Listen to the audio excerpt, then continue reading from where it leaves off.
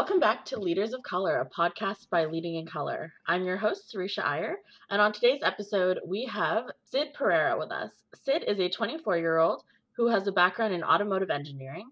He has a passion for people and sustainability, and as an immigrant to Canada, has experienced some of the challenges that immigrant youth face as they try to navigate their adolescence in a new country. Through some of his experiences, he was understood the value of providing mentorship to young men, especially from immigrant communities. These experiences have inspired him to create a community organization called Boys of the Future with some of his peers. Welcome to the podcast, Sid. Hey, thanks for having me. So what has been your strangest quarantine experience so far? COVID has kind of created an environment for folks to not really be doing things as normal. Have you had any strange experiences? Strange, when I first heard that question, I was like, there's nothing paranormal happening. But I guess strange was realizing how much work I needed to do on myself. You get all this forced reflection time, right? So kind of really opened my eyes on, I guess, steps that I should be taking as far as self-improvements go. Oh, cool. What have some of those steps been? So I'm super into music, right? And I was like, yeah, it's kind of cool to maybe be able to play an instrument. So there was this bass guitar I had lying around that I had borrowed from my buddy 2 years prior, and I never touched it. So I picked that up and I started to play. I started mid-April, and I'm 3 songs in now, which I think is pretty cool. Oh, cool. So I'm working on another one. Just things like that, just to get a little bit more, have some more skills under my belt and work on, my mindset a little bit, if that makes sense. So a little more reading and learning. Mm-hmm. Yeah, that sounds very productive for this very strange period of time. Yeah. Awesome. So tell us a little bit about your organization. What is it that you guys do? So I can start with our vision and mission. So our vision is to set young men up for success and inspire the next generation of leadership. Our mission would be to create an environment for dialogue, share knowledge and resources, and then leverage this dialogue into purposeful action. So we kind of have a 3-pillar approach: purpose, people, and planet. So we start with encouraging young men to look within themselves, begin to find purpose, take steps to improve self-confidence and understand what their roles and responsibilities are.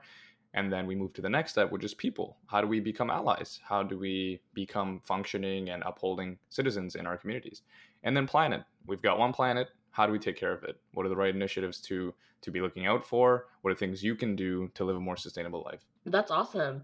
One of the things I noticed when you guys had first DM'd us about being on the podcast was that this is the first time we've had an all-male sort of led organization. And it's been kind of difficult for us to find folks doing that work, in particular because a lot of the folks in sort of allyship spaces and equity spaces tend to be young women who are racialized. Have you noticed that to be an area that you're filling in your environment where you are? And is it something that you purposefully did? So it's a bit of both. I have noticed that this is something we're lacking, right? And with current events, something I've been reading a lot is, how do you lift where you stand, right? How do you channel privilege? How do you make that powerful and create changes? And I realized as men, regardless of, and we're looking at a little bit of intersectionality here. Once you're a man, unfortunately, that does come with a little bit more privilege, regardless of what kind of color you are.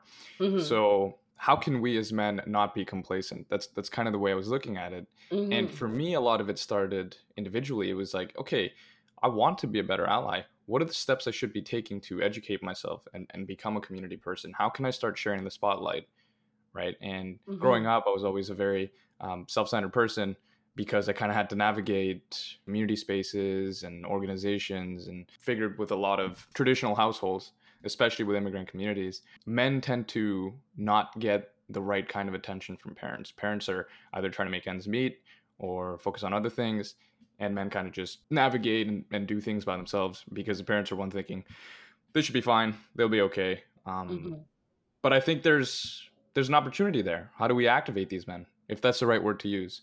Right? How do we get them to recognize their privilege and educate them and say, okay, how can we be better allies? How can we put the spotlight on other people and elevate people around us? And so was there a particular incident that sparked this for you, or where do you get this kind of equity background and allyship that your organization puts forward? So for me, growing up as an immigrant, I had a lot of energy growing up. I lived in Kuwait for 10 years, amidst a bit of the war tensions going on with the US and the Middle East area. And I was noticing things growing up a little bit and trying to process them. My parents decided, hey, this kind of situation isn't really the best for us. And they start to make the move to Canada. But the problem is when you go from an oil-rich country and you come here, things change, especially where the education level isn't as recognized. And I'm sure a Mm-hmm. lot of immigrant parents know this, right? Absolutely. Regardless of what education they had in other countries, it's not recognized here in Canada. So it's a Mm-hmm. tough time for immigrant parents. So my parents they really had to focus on making ends meet amongst, other things that they had to be focused on. Mm-hmm. And for myself, it was, okay, I'm in a new country now. And luckily enough for me, I guess I was young. I was in grade 5 when we moved here. So I had some time to adapt and navigate. But it Mm-hmm. was a lot of things I had to do by myself. And there was a lot of trial and error that I look back and say, I wish I did that better. I really do. So then I said, look, at the end of the day, today's a new day. How can I mentor the next generation that may be in a similar boat? And how can I Mm-hmm. create a space where we can maybe help folks like myself that are navigating by themselves, have somebody to look up to and transition better into a very, very beautiful part of the world, right? And how to Mm-hmm. be a community member that way. And so, what are some of the programming and services that you guys offer to do that? So we've got events, we've got group hangouts, group therapy, remote workshops, and this is kind of us just putting names to things, but really how we started was I looked within my own friend group, and we had an uncanny ability to help people feel welcome. We were always full of energy, but we kept each other accountable. So I said, I want to create a space like this for everybody, right? Come have a good time, come find acceptance, come have some camaraderie, but at the same time we're learning and teaching each other and growing and holding each other accountable, right? And becoming better people in the community. Mm-hmm. So for events, it would be as simple as we watch a game together to something that I'll bring up later, but maybe a little barbecue, basketball event, right?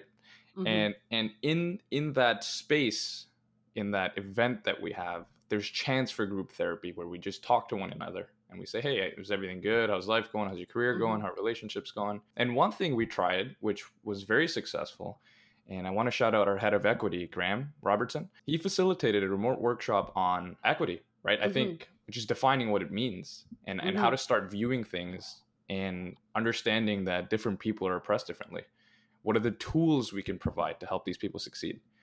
So that was a really cool remote workshop. That's something we're going to try and continue. Not always the topic of equity, but things like Mm-hmm. that. I'm happy to see that, like I said before, like we often see young women in these spaces, especially women of color predominantly. And so to hear that there are young men and also young men of color in particular going through these equity trainings, I think is incredibly important. What are some of the challenges that you faced during this work? So it's a bit of smooth sailing in the sense that what we're able to create is a fun space. And for me, that's how I wanted to differentiate ourselves from a lot of groups. I wanted to say, look, this isn't lecture hour, right? I want you to come find acceptance. I want you to come have a good time. That's been easy. But at the end of the day, you still have have tough conversations, right?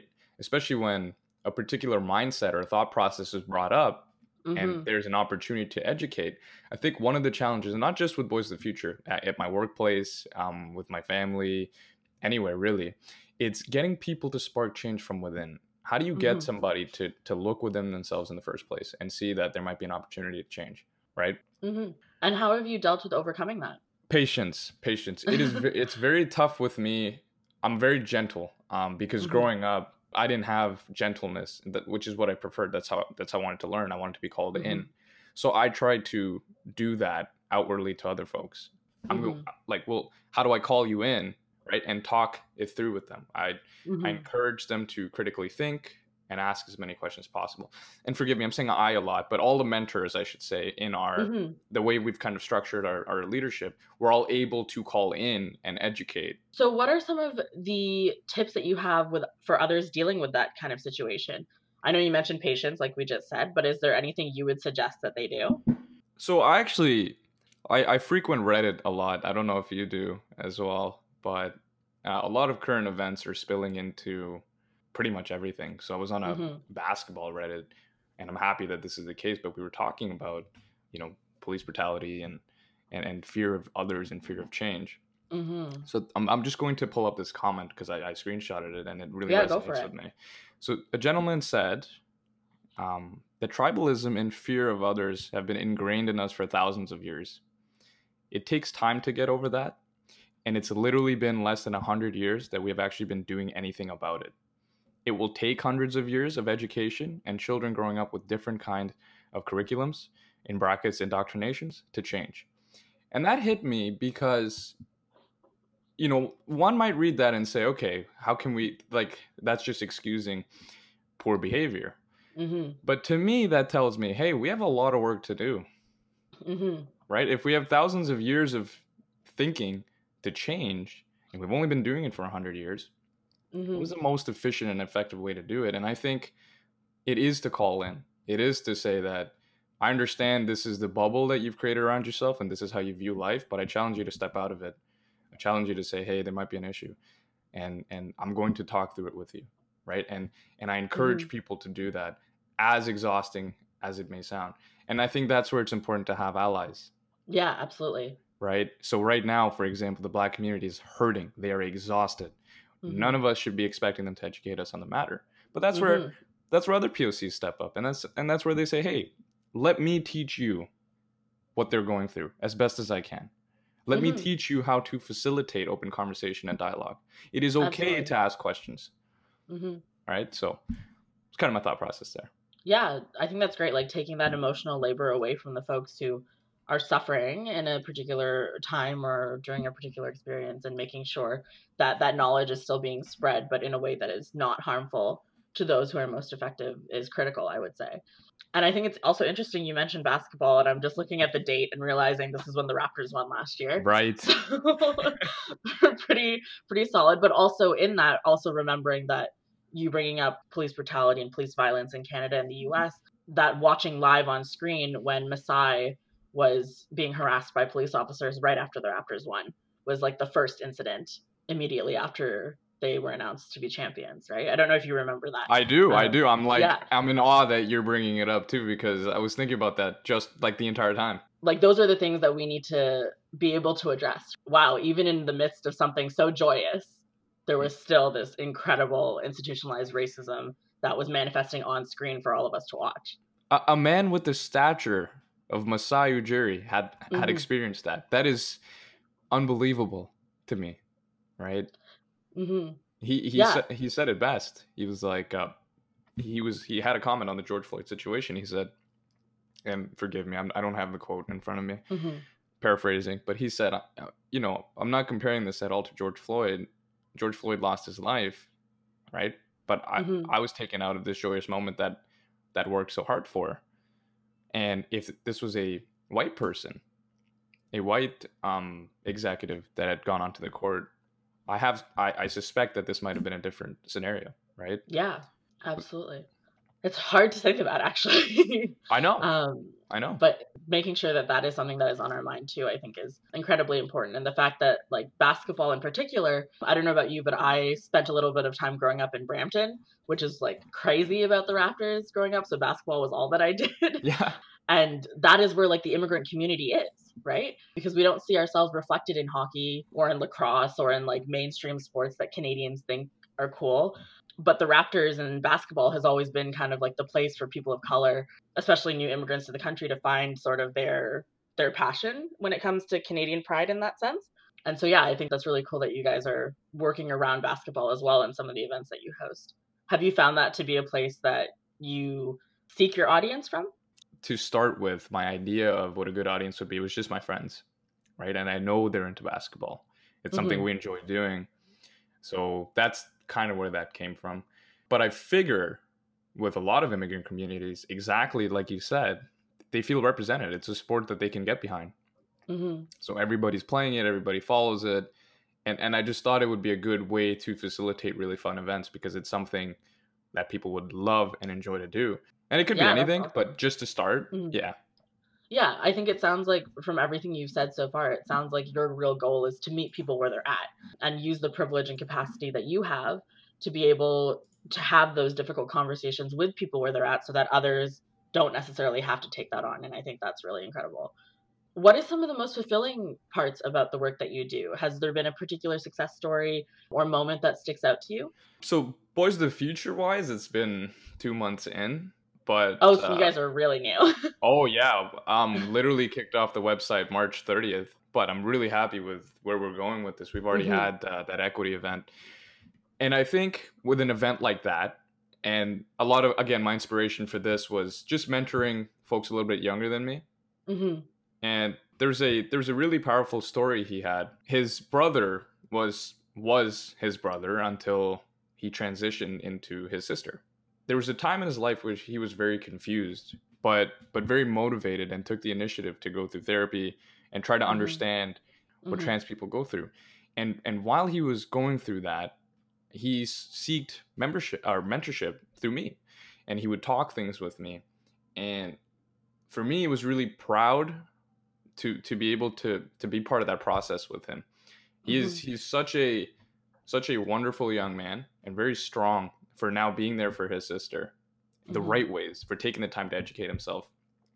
And I think when I see things like that, where I was able to help educate on the matter, Mm-hmm. and spark change from within, and spark curiosity, and a need to do better, I think that is the best feeling that you could Yeah. have. Sounds like something really meaningful to have experienced, which is great. Do you have any tips on ensuring that your work stays meaningful? So I know you're getting started with this and it's still pretty new, but what have you thought about in doing to make sure that this is something that isn't as laborious on you, but is also meaningful and fulfilling and long-standing, something that continues? I guess it's the after conversation, right? So if we go through conversations at one point, and 2 3 months later I'm having a conversation with the same person, where they've said, "Hey, thank you for that conversation. This is something I kind of Hmm. would hope to educate other people on." That's how I know our work is meaningful. It's Yeah. a paid forward system, pretty much, if you look at it. Hmm. If and it's not the easiest to track, but it naturally happens through conversation. You can tell when someone's changed a little bit. You can tell when someone's thought process has improved, and you can Hmm. tell when they're willing to educate. So I think for us as Boys of the Future, when we can see that we've made an impact on somebody even older, somebody younger, and now they're willing to educate somebody moving further, I think we've done our job. Yeah, for sure. So you guys are new to just starting your organization. Are there any gaps that you need to be filled still? We've got a very strong team. We've got weekly meetings, and maybe working a little bit better with our social media side of things, and just kind of broadcasting what we're doing a little bit and reaching out. So I would think that's our gap right now. And we're gauging what we're missing by having events. So we've got one event coming up which we're really excited about. And once that goes through, we'd better be able to identify what we're missing, if that makes sense. Yeah, so tell us a little bit about that event and any other opportunities that are available to folks. Sure. So it's basketball. No surprise there. And this is, again, we're aiming for August, only because I'm guessing that COVID restrictions will lift a little bit. So I know they were talking about Mhm. having a 10-person gathering, or allowing that. I think moving forward from now, we figured if in August we can, it's pretty much a lot more than that, 20 plus Mhm. people. We'd like to have a basketball event. And so you follow basketball, so you would know what the Yes. All-Star game is like. Yes. So it's pretty much, we're calling it the Boys of the Future All-Star Weekend, right? But it's just one day. Okay, cool. We're gonna have a court. It's gonna be a $20 buy-in. There's gonna be 3-on-3 tournaments. I'll be cooking up burgers and vegetarian options, and there's gonna Nice. be drinks and things like that. But the main event is our 3-point contest. Hmm. So there's going to be a regular 3-point contest, 15 balls per person, and the winner is the winner of that. But the winner now has an option, or opportunity, I should say, to redo the 3-point contest. But every made ball is $100 donation to a local Black trans community. Oh, awesome. So that'll be $1,500 if all balls are made, Hmm. and then all the proceeds, so the $20 buy-in, will also be going to this donation. So where will this basketball event be happening? So it'll most likely take place in Milton. We base out of GTA and surrounding suburb kind of areas, Hmm. but tentatively we're looking at Milton right now. Where can people find out more about your organization or follow you or your team? So we've got a website called boysofthefuture.ca. We've got a Twitter and Instagram at boysfuture2020. And then I also want to plug our head of equity, who is very socially active in the community. He's been a big source of petitions for our community too. His Twitter handle is @_Graham with an H, R. and that's Graham Robertson. And then I have myself on Twitter @_Sid Pereira. Awesome. Thank you so much for joining us. Before we close, we have our final segment that we have just newly introduced to the podcast called How I Would End Racism. So as young leaders of color, we're constantly actually trying to reduce the harm that racism causes, the harm that it causes both to ourselves and in our communities, while we fight to end it. But imagine if we could do that instantly. What is your best pitch for how you would end racism? So I got yeah. one. You ever seen X Factor, where if they don't Yes. like the talent, they you hear this big right? Yes, Simon Cowell hitting the buzzer. Right. So everybody gets a mini Simon Cowell. That's him, right? The British guy, yeah. Yes, sitting on their shoulder, and every time they accidentally microaggressively do something, they're gonna hear try again, and they have to completely retrace, figure out what they did wrong until the sound goes away. That's pretty solid. I'm down with that one. Awesome. On a more serious note, though, ending it starts in your backyard. There's a lot of things people can do in their community, in their four walls, to educate and help people understand things a little bit better. As optimistic as this sounds, if everyone did that, things would be a lot better. Yeah, absolutely. And I think doing what you're doing right now is very evident of that, right? Is like starting in your own community, branching out what you're able to, and bringing people into those conversations so that you take on that labor, I think is important work that you're doing. Thanks so much. I'm a big fan of what you're doing, by the way. I think this is really cool. I hope this goes very far for you. I think it's really important to highlight some of the work that people are doing. So good job, and thank you so much for having me.